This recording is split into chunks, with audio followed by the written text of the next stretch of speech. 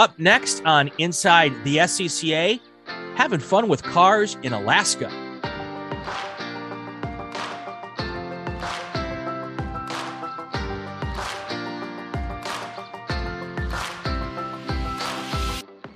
Our guest today, Terrance Pearson. He is living in Anchorage, Alaska, although he's originally from Tennessee.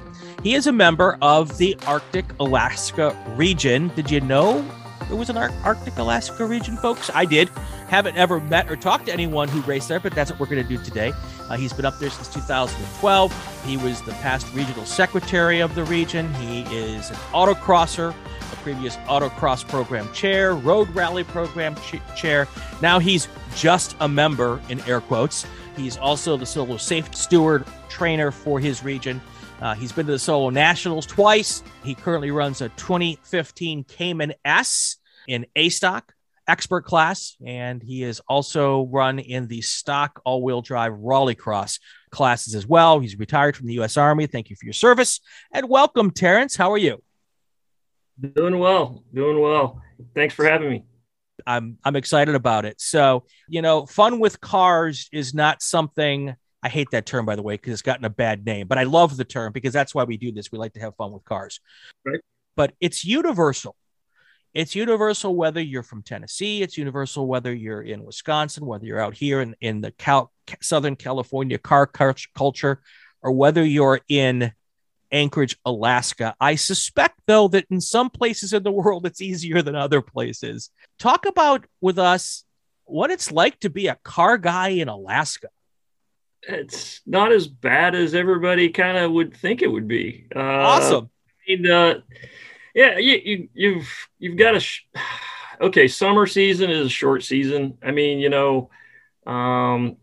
but, we drive our cars year round up here. So, right. And we put events on throughout the year. So I guess for me, I kind of look at it and say that, you make it what it is. I mean, we've got a neat car culture up here. I mean, Alaska's part of the Pacific Rim, so we've got very, very, very diverse population up here. So, a lot of import guys, a lot of import gals. I guess the thing for SCCA, the SCCA in Alaska, it got started really actually as a road rally sure. region. I mean, it started back in '89. So, and with, I guess prior to that, I guess I'll talk a little bit about the Alaska Sports Car Club, which was originally, it's been around since the 50s. And right. They actually, I mean, if you look back and you look at what the Sports Car Club did up here, not the part of the SCCA, but the Sports Car Club, I mean, we had the Fur-Rondy Grand Prix, which was on the streets of Anchorage during the wintertime for years and years and years until it just became really difficult to do. But, in 89, the region got cranked up and was a road rally region. And over time, they've, we've held we've held all the programs. We've did road rally, we've done solo, we've done rallycross. Actively right now, I mean, our solo program and our rallycross program are super active. Our road rally program is not as near as active as it was in the past, but we still try to do at least a rally a year. Usually the interesting thing about the rally, this one rally that we're doing now, pretty much, and we've done it for the last 3 years, is the winter year ender, which is the last weekend of the year. And it's every year that we've done it, it's been pretty heavy snowfall, and we have some neat roads to drive up here. So we do try to support all the disciplines, but it seems like over the years we of course we don't have a purpose-built road course up here. So for us, that part of sports cars is difficult for us. Very few folks have wheel-to-wheel cars. There's some that still do race with the Lions Club, which is now the Sports Car Club. Lions Club. But for SCCA, we devote our time mostly to solo autocross and rallycross, and then the road rally every once in a while. Sure. And we push that throughout the year. It's interesting because I know there's a huge military population presence in Alaska. There's been for years. It's a key area in the country because, from Alaska, you can see Russia from your backyard, apparently. And cars and military personnel going fast has been something. It's been part of the culture for a long, long time. And early in the SCCA's life, a lot of races were run on airport runways on military bases. So not surprising at all that there's a lot of folks up there who love their cars and that kind of thing. So how much of the year is dry tarmac to be able to go find parking lots to do like a solo? Okay, so for us, our season for autocross, we'll stick with autocross. Our season for autocross, usually we're scheduling our first event May, usually the first week of May. Sometimes we try to push it as early as the last week of April, but it's real difficult. I mean, at that point, you still got parking lots that still have snow and, pushed and piled into the corners, and we use gravel up here. So, gravel end up having to do a lot of sweeping. So usually May is when we get cranked up, and we will run through mid-September. So it's only maybe 6 or 8 weeks shorter of a season than, let's say, Wisconsin or Minnesota, honestly. No, I mean, because for us, I think this season we had 8 events, and we in seasons past. I mean, like 4 years ago, I think we had 16 events. Wow. I mean, we had 8 weekends, and we would do double headers every weekend, Saturday and Sunday. It was a Saturday Sunday. And I don't know, it's just like anywhere else that this SCCA is at. I mean, you end up having, our membership's about 105, 110 members, and, you end up having about 10 to 20%. Usually it's probably about 10% of folks that actually carry the weight of, executing events. So, 12 people that end up doing a lot of the work. So on a 16 event, an 8 weekend double header, it got tough. So we kind of backed it off this year. We did 8 events. And, unlike, so to answer your question, our season, May to mid-September. And then of course, what we usually do is as soon as we roll out of September, to October, we call that our shoulder season. And then we go right into rallycross. So we've got 4 events scheduled. We had our first event 2 weekends ago for rallycross. We'll do about 4 events between now and December. And then we transition over to ice on Big Lake. Nice. So Big Lake freezes. I mean, just like Minnesota or Wisconsin, one of the lakes that we have out there freezes over. And we end up basically we share responsibilities for building out the location where we usually do the events out there with the sports car club, because they do rubber to ice and super stud classes for racing. So they build a course, and then we basically use the same facility or same area for our rallycross the rest of the season. And we'll do that until the ice starts breaking up, and you're talking about the 1st of March. Okay. So from March to about April, May, then there's kind of okay, we got to get our stuff together for autocross season again, and the circus starts over. Venues. I mean, I can talk a little bit about venues. It's kind of difficult for us. I mean, we're the biggest state in the United States, and but trying to find a place to hold events is just very, very difficult. We've been lucky that Alaska Raceway Park is a multi-purpose facility. It has a drag strip, It's what it started out as. And then 3 years ago, they built it's basically a NASCAR sanctioned oval Hmm. at ARP. You can go to their website and check it out. They're just awesome.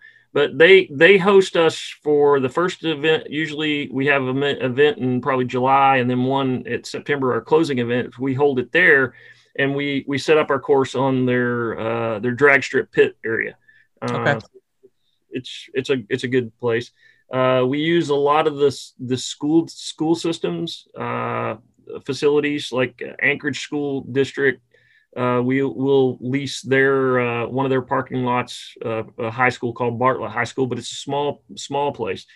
We'll lease parking lots down in Soldotna, Alaska, down south, and the distances are, you're talking a couple hundred miles, 150 miles down to Soldotna from Anchorage. We've done events in Fairbanks, and we had a great site up there, but it was the Carlson Center, which is basically an arena, a small arena. I mean, we're not huge, like it's not like Qualcomm Stadium or anything like that. Sure. But the weather's horrible, and so they had some funding that came available, and they put head bolt block heaters for plug-ins for cars to be able to plug in, and basically just took that only parking lot that we had in Fairbanks and just ruined it. I mean, we can't use it at all now because so for the people in Southern California or in Houston or in Sebring, an engine block heater is exactly what it is. It's a little thing that you plug your car in to the wall, literally, and it's not charging a battery. It has a heater that goes into, I believe they put it into one of the freeze plugs, typically on the block.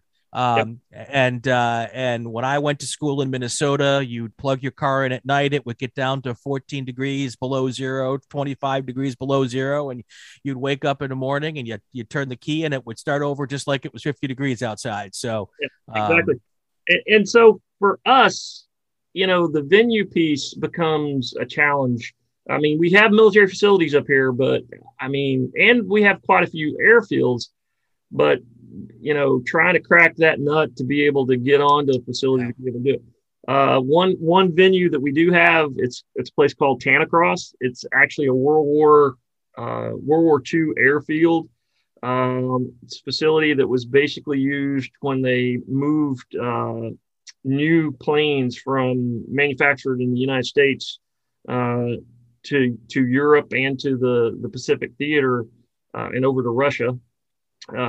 They used Tanacross Airfield as the staging point to move those aircraft over, and we use that facility, but it's 6.5 hours from Anchorage. Sure.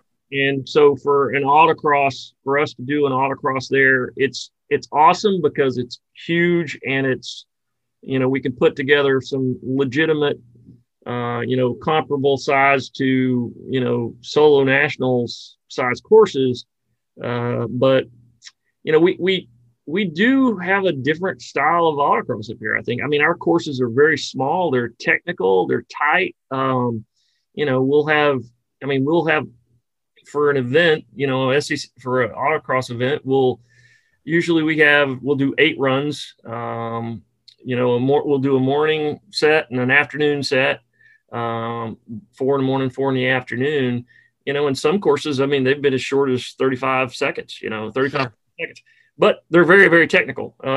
And then of course, some events we have, close to 60-second courses that are a little bit more open, a little quick, a little faster. And, but it works out. I mean, we have good season. We have great competition. I think we have some of the best drivers in the nation. It's just very difficult for us to get out of Alaska and get down south to actually participate in some. I mean, if you want to talk the tour, or any of the pro solo events. I mean, we just can't do it. We just don't have the people. Sure. Our events usually have about on a big event, we'll have probably 40 competitors. On average, an autocross on a weekend will probably be about 30, 28 to 30. But we through the season, I was kind of looking at some statistics, trying to go back, and it looked like individual competitors for the season, it was well over 100 different people throughout our season came to an SCCA event and actually competed for autocross. And this year we had 24 that qualified, because the way we do our qualification for points for the championship season is we kind of built a developmental program. We're kind of proud of it because, it's probably nothing new, but we don't run by, we use SCCA rules for classing, and we use the PAX, PAX index for PAXing, just like anywhere else. Sure. But what we do is we've split it up into having a novice class, an open class, and an expert class. And the classes and ladies. And of course, ladies, they can double dip because they can run ladies class and they can run either novice, open, or expert. Sure. But what we've done is we base it on 1,000-point system. I don't know if you're familiar with it, but what we do is, we'll allow novices to run novice all year long, unless they score 930 or more in three events. If they score 930 or more in 3 events, then they get bumped up into open class.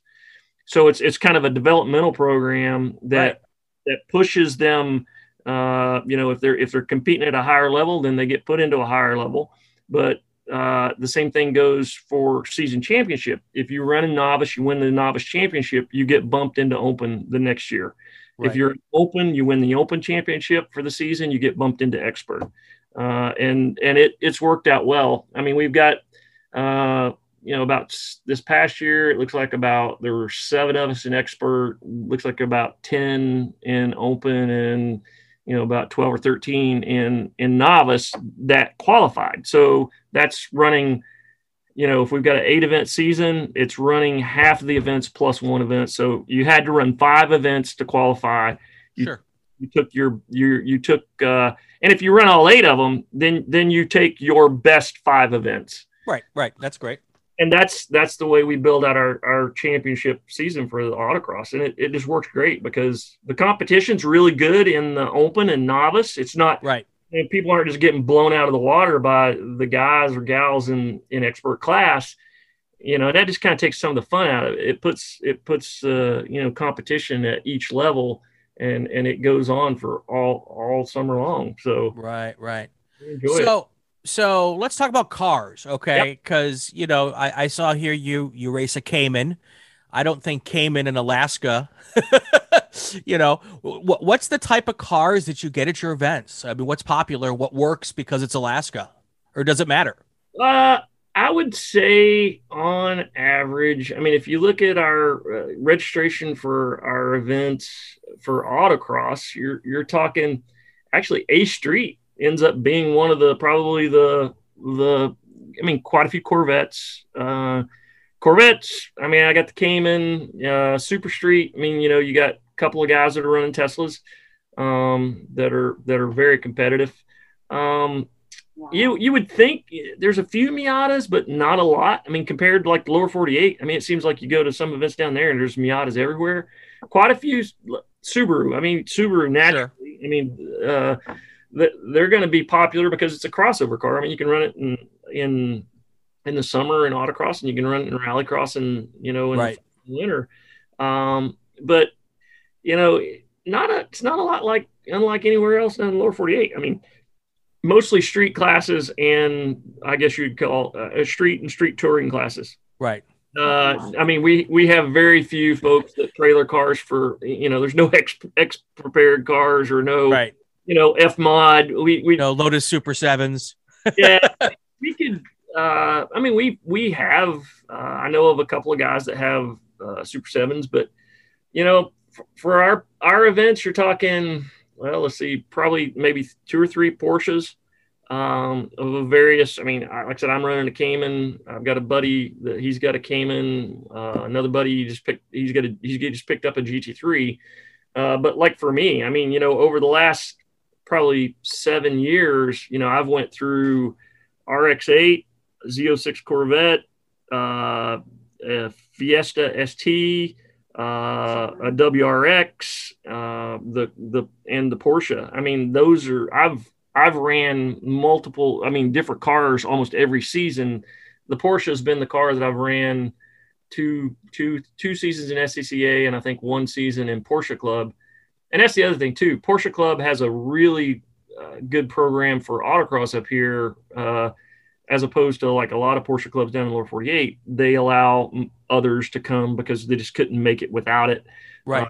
So what happens is you have most of the autocrossers in the SCCA also cross over and run the Porsche Club events. So, we have 8 events for SCCA. Porsche Club ends up having 5 or 6 events. Then, that pretty well gives you quite a few opportunities to be able to compete. That's awesome. We do we do schools. I mean, we've done starting line school up here. Annie Gill came up, and John Hunter, they came up and taught our starting line school. I guess it was probably 2 years ago, 2019. Right. And then, we do a school. If we can't get starting line school up here, we do an internal school, developmental school for folks that haven't done it for the first time, and kind of at least give them some, this is what you can expect. And, it works out pretty good for us. I think we've been looking at potentially doing an Evo school. COVID kind of put a kibosh on a lot of things that we had planned in 2020. But we pushed on. I mean, it was kind of interesting.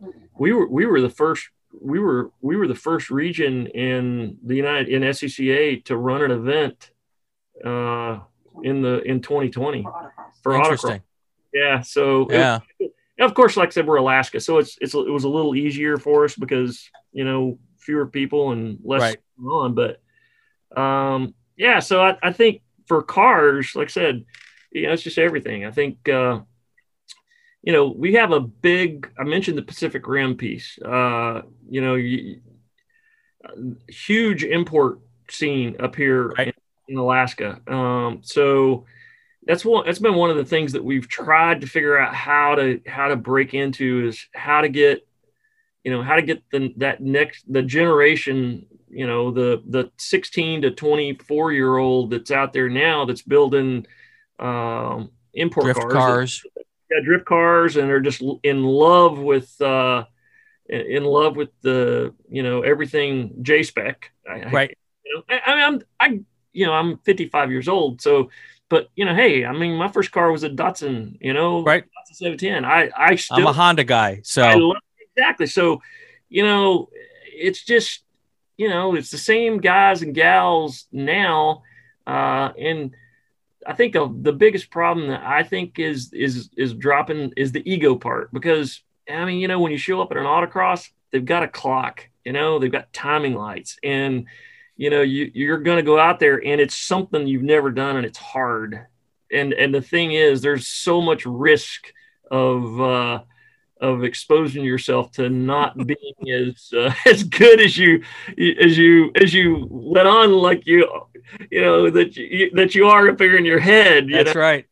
So we try to reach out to them, and we have an event every year called the Rev Alaska, which brings together all kinds of it's a car show. It's a we run an autocross event at it. They do side-by-side racing. They have a whole lot of things going on in this one. It's in Wasilla, which is just outside of Anchorage. Okay. But that's usually a big event for us because a lot of exposure. We use it as a charity event. We usually take we'll take what that the proceeds from that goes to a charity, and it's been Kids Cupboard for the last few years, and it's kind of a neat event. But it does give folks a lot of they see us doing something that they don't necessarily do, which gives them hey, maybe I can come out and do it. So right. Yeah, I always love the idea of, especially with well, with the whole club, but solo in particular, you're in a parking lot where anyone can almost always, walk up and look over people's shoulders. A lot of times you're going to see your street Mustangs and your Honda Civics, and then there's always something exotic that shows up, which is cool to look at. But people will look at that and say, I got a Civic that I drove up here, and why the heck can't I do it? Or I've got a Miata, or fill in the blank car name here. And, as long as it's not too high of a center of gravity, pretty much everybody can come and have a little bit of fun doing it. And I think, solo is one of the best recruiting tools we have. And one of the things what I find interesting in like your area, and I talked with Hayward Wagner for a podcast. He's the guy who runs the solo programs for SCCA. Hayward knows me. And he and I talked about this. I love it as a thought process. A lot of people who are road racers look at solo as, well, this is how we get people into the club to then go road racing.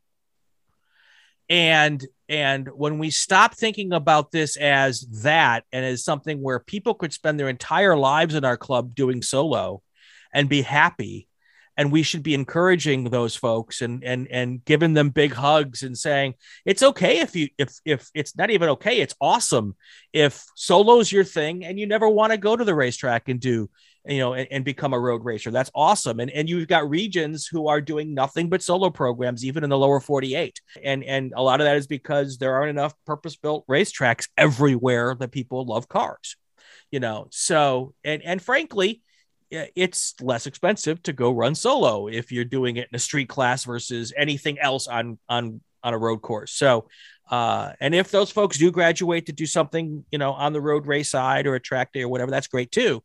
But I love talking with folks who are just solo people and they love it and they're passionate about it. And it doesn't matter where you are, even in Alaska, you can have this. Yeah, I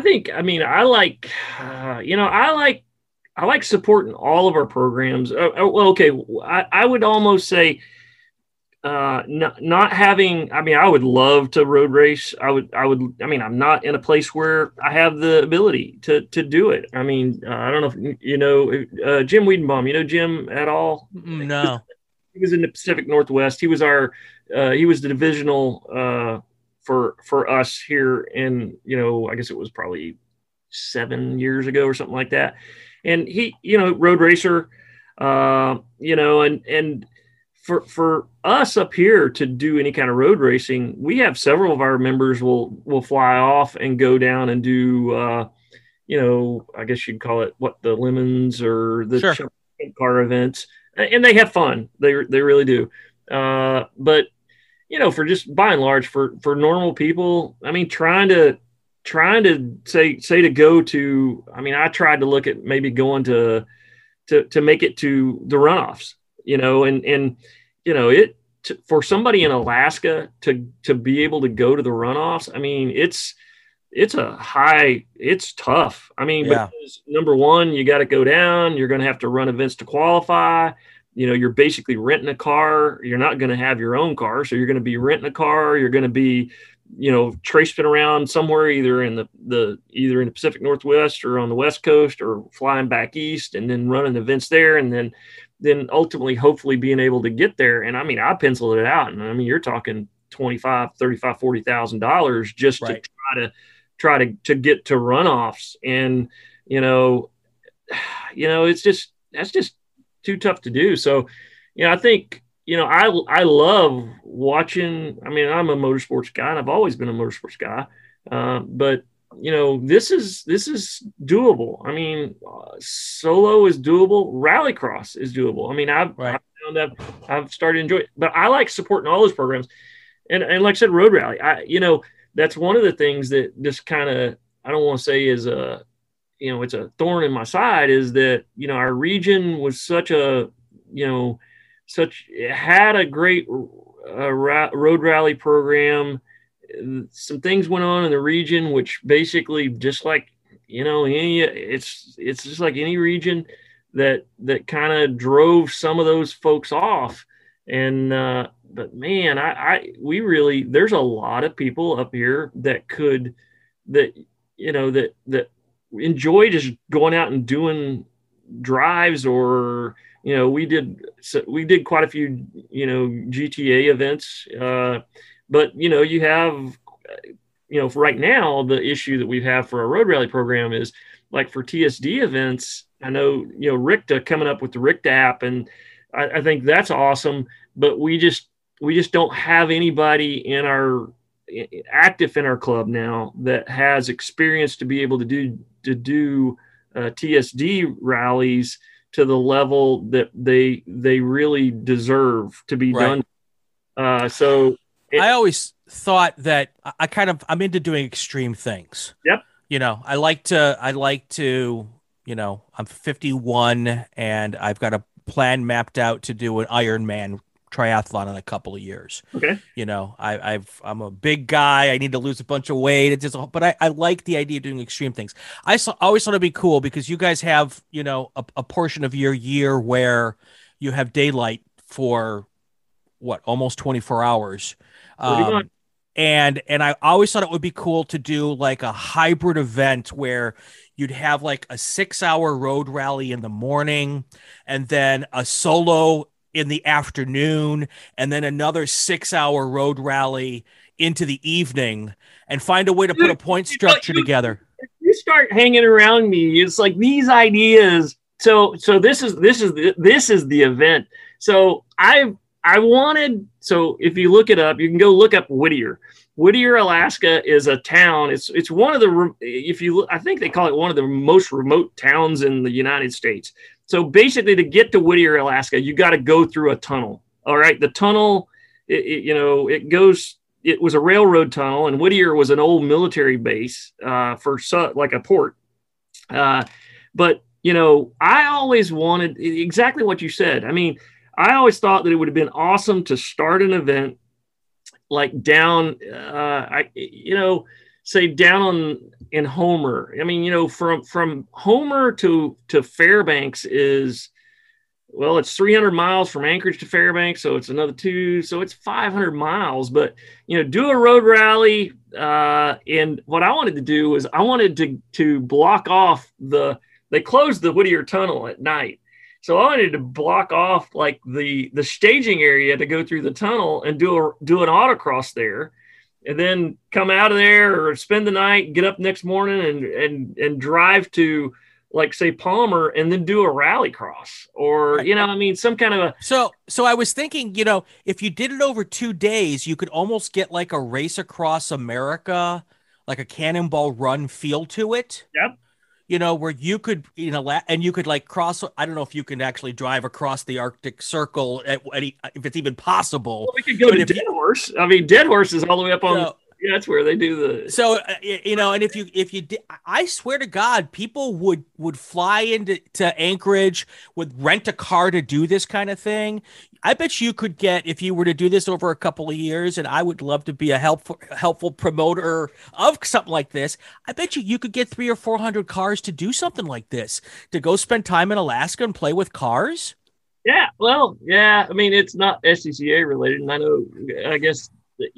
I've kind of looked at. I mean, I'm a Porsche Club member too up here, and I've looked at approaching them to do a Treffen. I don't know if you keep track of how Porsche Club does some of their events. They have annually they have this homecoming event they call Parade. They move it all over the country, and then but twice a year they do these things called Treffen, which basically you go there to some place. They like resorts.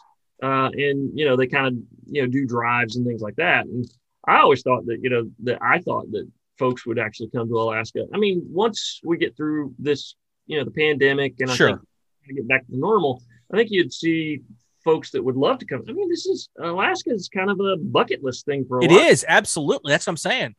And if you have the ability to be able to come up here and drive cars, I mean, dang, man. I mean, it would be an awesome thing. Yeah, I think for us, we've done the USRC a couple of times. Okay. So I think, that's neat. But the USRC, it's awesome for road rallies. But like I said, it ends up becoming just road rallies. I think if you throw in I think if you throw in the elements of some road rally with the a competition event like you said, like Race Across America. I mean, that make it kind of a multi-discipline. You said you had a drag strip there. You could you could take two or three runs on the drag strip as one of the events. I mean, you could literally do a cannonball call it the snowball run. I'm a marketing guy. I love this kind of stuff.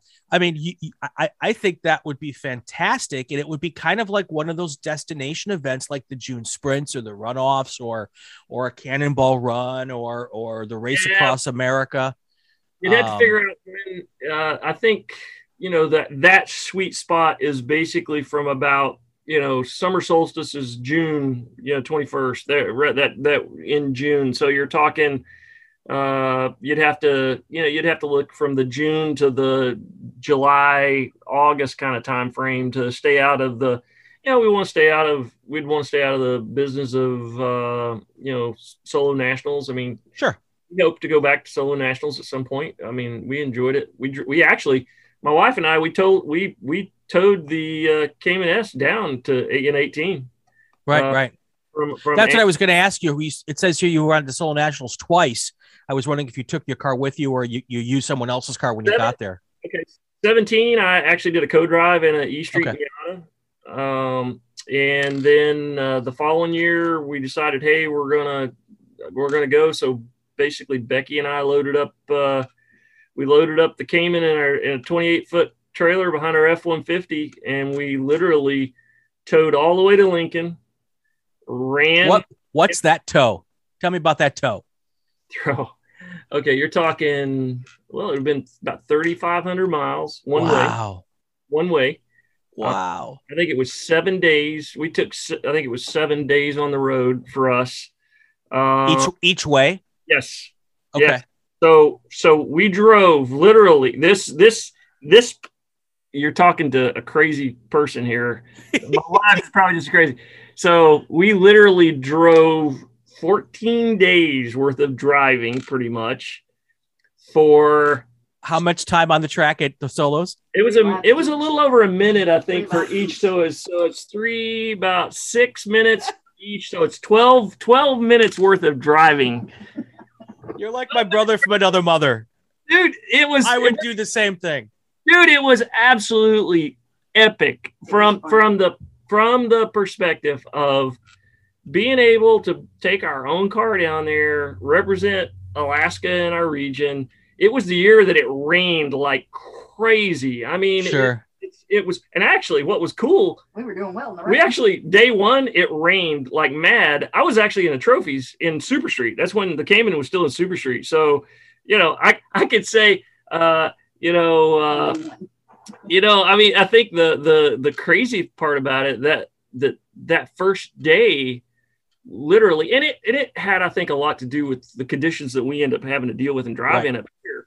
But everybody down there, the regulars at nationals were just like beside themselves, and we were just like, okay, it is what it is. We're gonna get out there and we're gonna drive hard, but we had a blast, and like I said, we want to come back and try to go back and do it again, but I don't know if I'd want to haul the car back down again. It was, I mean, when you really start looking at it from an economics perspective, it's just not, it doesn't make any sense other than it was cool to do it once. But sure.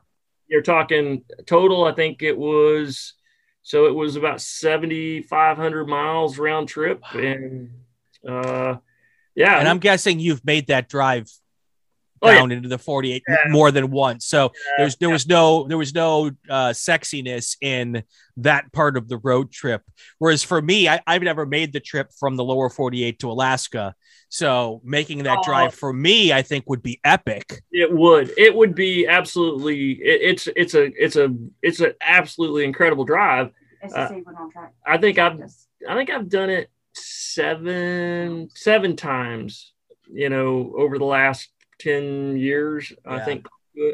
And the more you do it, the more you get used to where you need to be when you're where and things like that. But but yeah, I mean, we did fine. We basically, we slept in our trailer every night, all the way down, all the way back. Actually, I think we might've got a hotel room one night, but it worked out well for us. And, but we had at some point you got to take a shower, or else you don't even want to sit like F-150 seats apart from each other. So getting a hotel in the middle to take a shower is a good idea. Yeah, I think it was in like Great Falls, Montana, or someplace like that. Once we did in the United States, but no, I think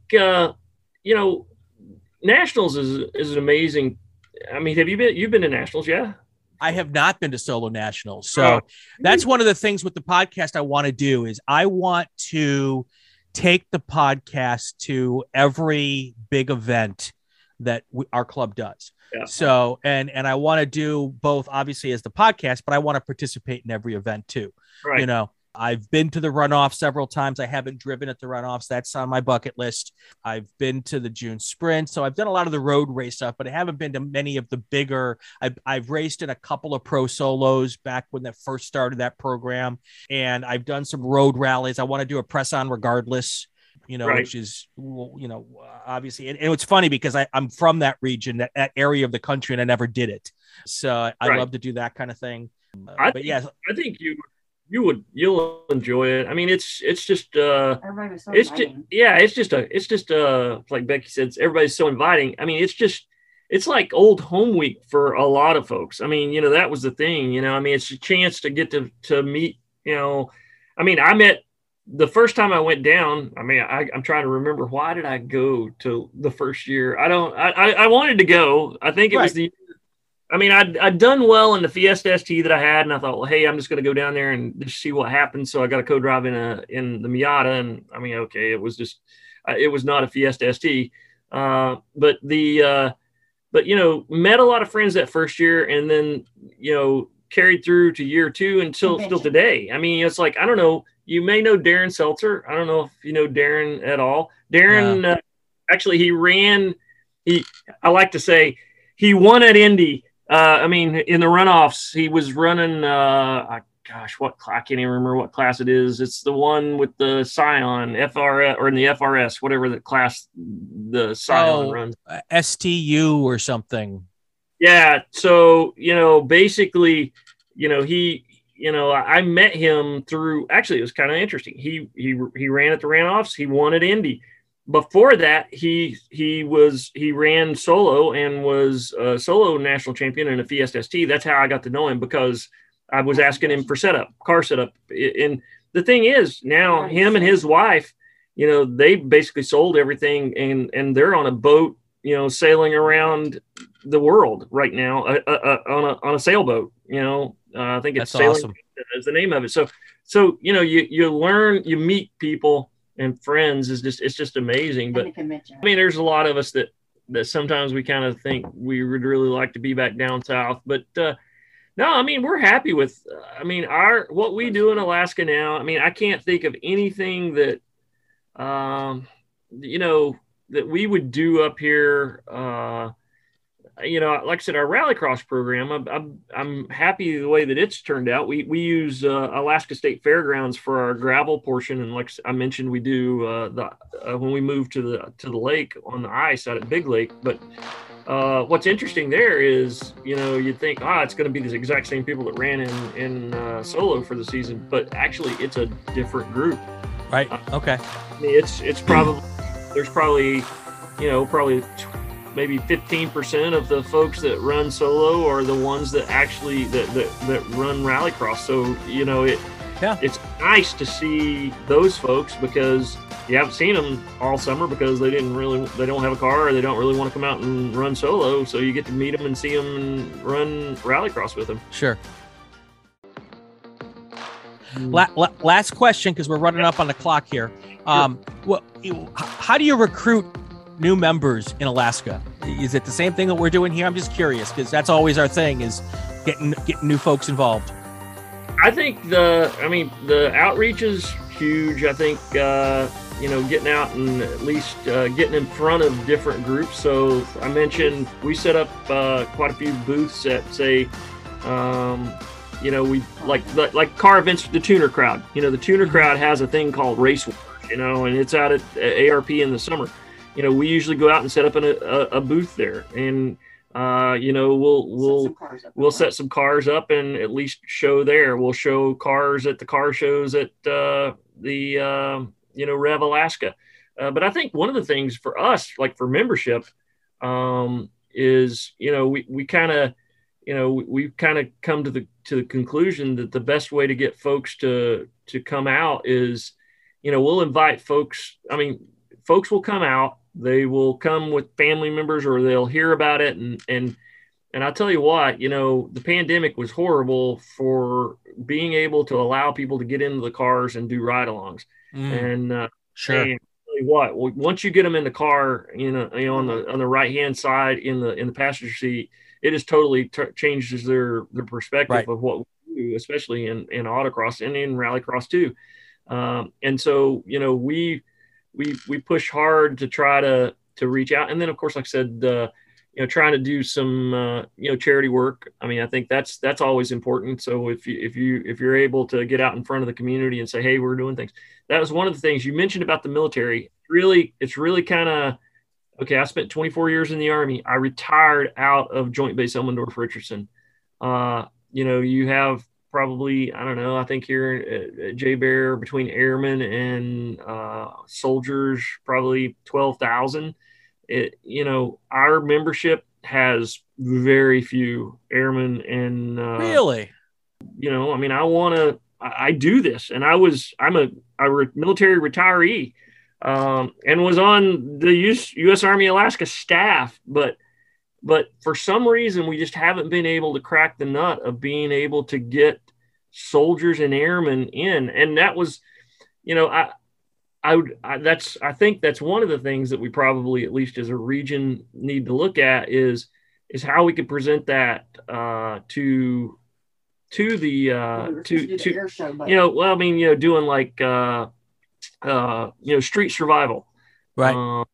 Maybe doing what your charity event is a Wounded Warrior Project kind of event. That might be a way to get kind of a cross synergy. Yeah, I would love to be able to do better outreach for the service members here on J-Bear and up in Fairbanks, because sure. The Fort Allen Air Force Base and Fort Wainwright up there. I think that that, and then street survival, because I mean, you have quite a few kids that drive cars up here. We contrary to popular belief, I don't think the automobile's dead, and there are new drivers that sure. But street survival, exactly. Getting the street survival program back in place would be something I think that would be good for us too. Yeah. And a winter one at that. There you go. Absolutely. I got to tell you, Terrance, it has been just a joy to listen to someone and talk with you, and you've got the passion that all of us have, and it's really cool. Now I've got to get someone from Hawaii region on, some of these exotic locations, and I look at Alaska as being an exotic location, by the way. My wife is a beach person. I'm a winter guy. So have you been here? I've not. So you need to figure out when you want to come, and like I said, we'll figure. Cars to pick from to drive. Becky, my wife says there's lots of cars to pick from. You can come in the summer, you can come in the winter, but like I said, figure out. Like I said, you got my email. I mean, dude, we need to stay in touch. That's awesome. It's awesome. That's going to do it for this week's episode of Inside the SCCA. If you like what you're hearing, subscribe to the Racing Wire Podcast Network so you won't miss an episode. It would also be great if you would leave a comment, especially if it's a good one. You can follow us on social media to find out who our next guest is and to leave us a question. On Twitter, it's @RacingWireNet. You can also catch us every week with a new episode of Inside the SCCA. Have an awesome time. Go play with cars. Remember, I'm Brian Polanski. This is Inside the SCCA, and you are listening to the Racing Wire Podcast Network. Inside the SCCA is a presentation of the Racing Wire Podcast Network and Rule 15 Productions. This podcast is not affiliated with, endorsed, or sponsored by the Sports Car Club of America. The views expressed within are those of the host and our guests, and not that of the SCCA.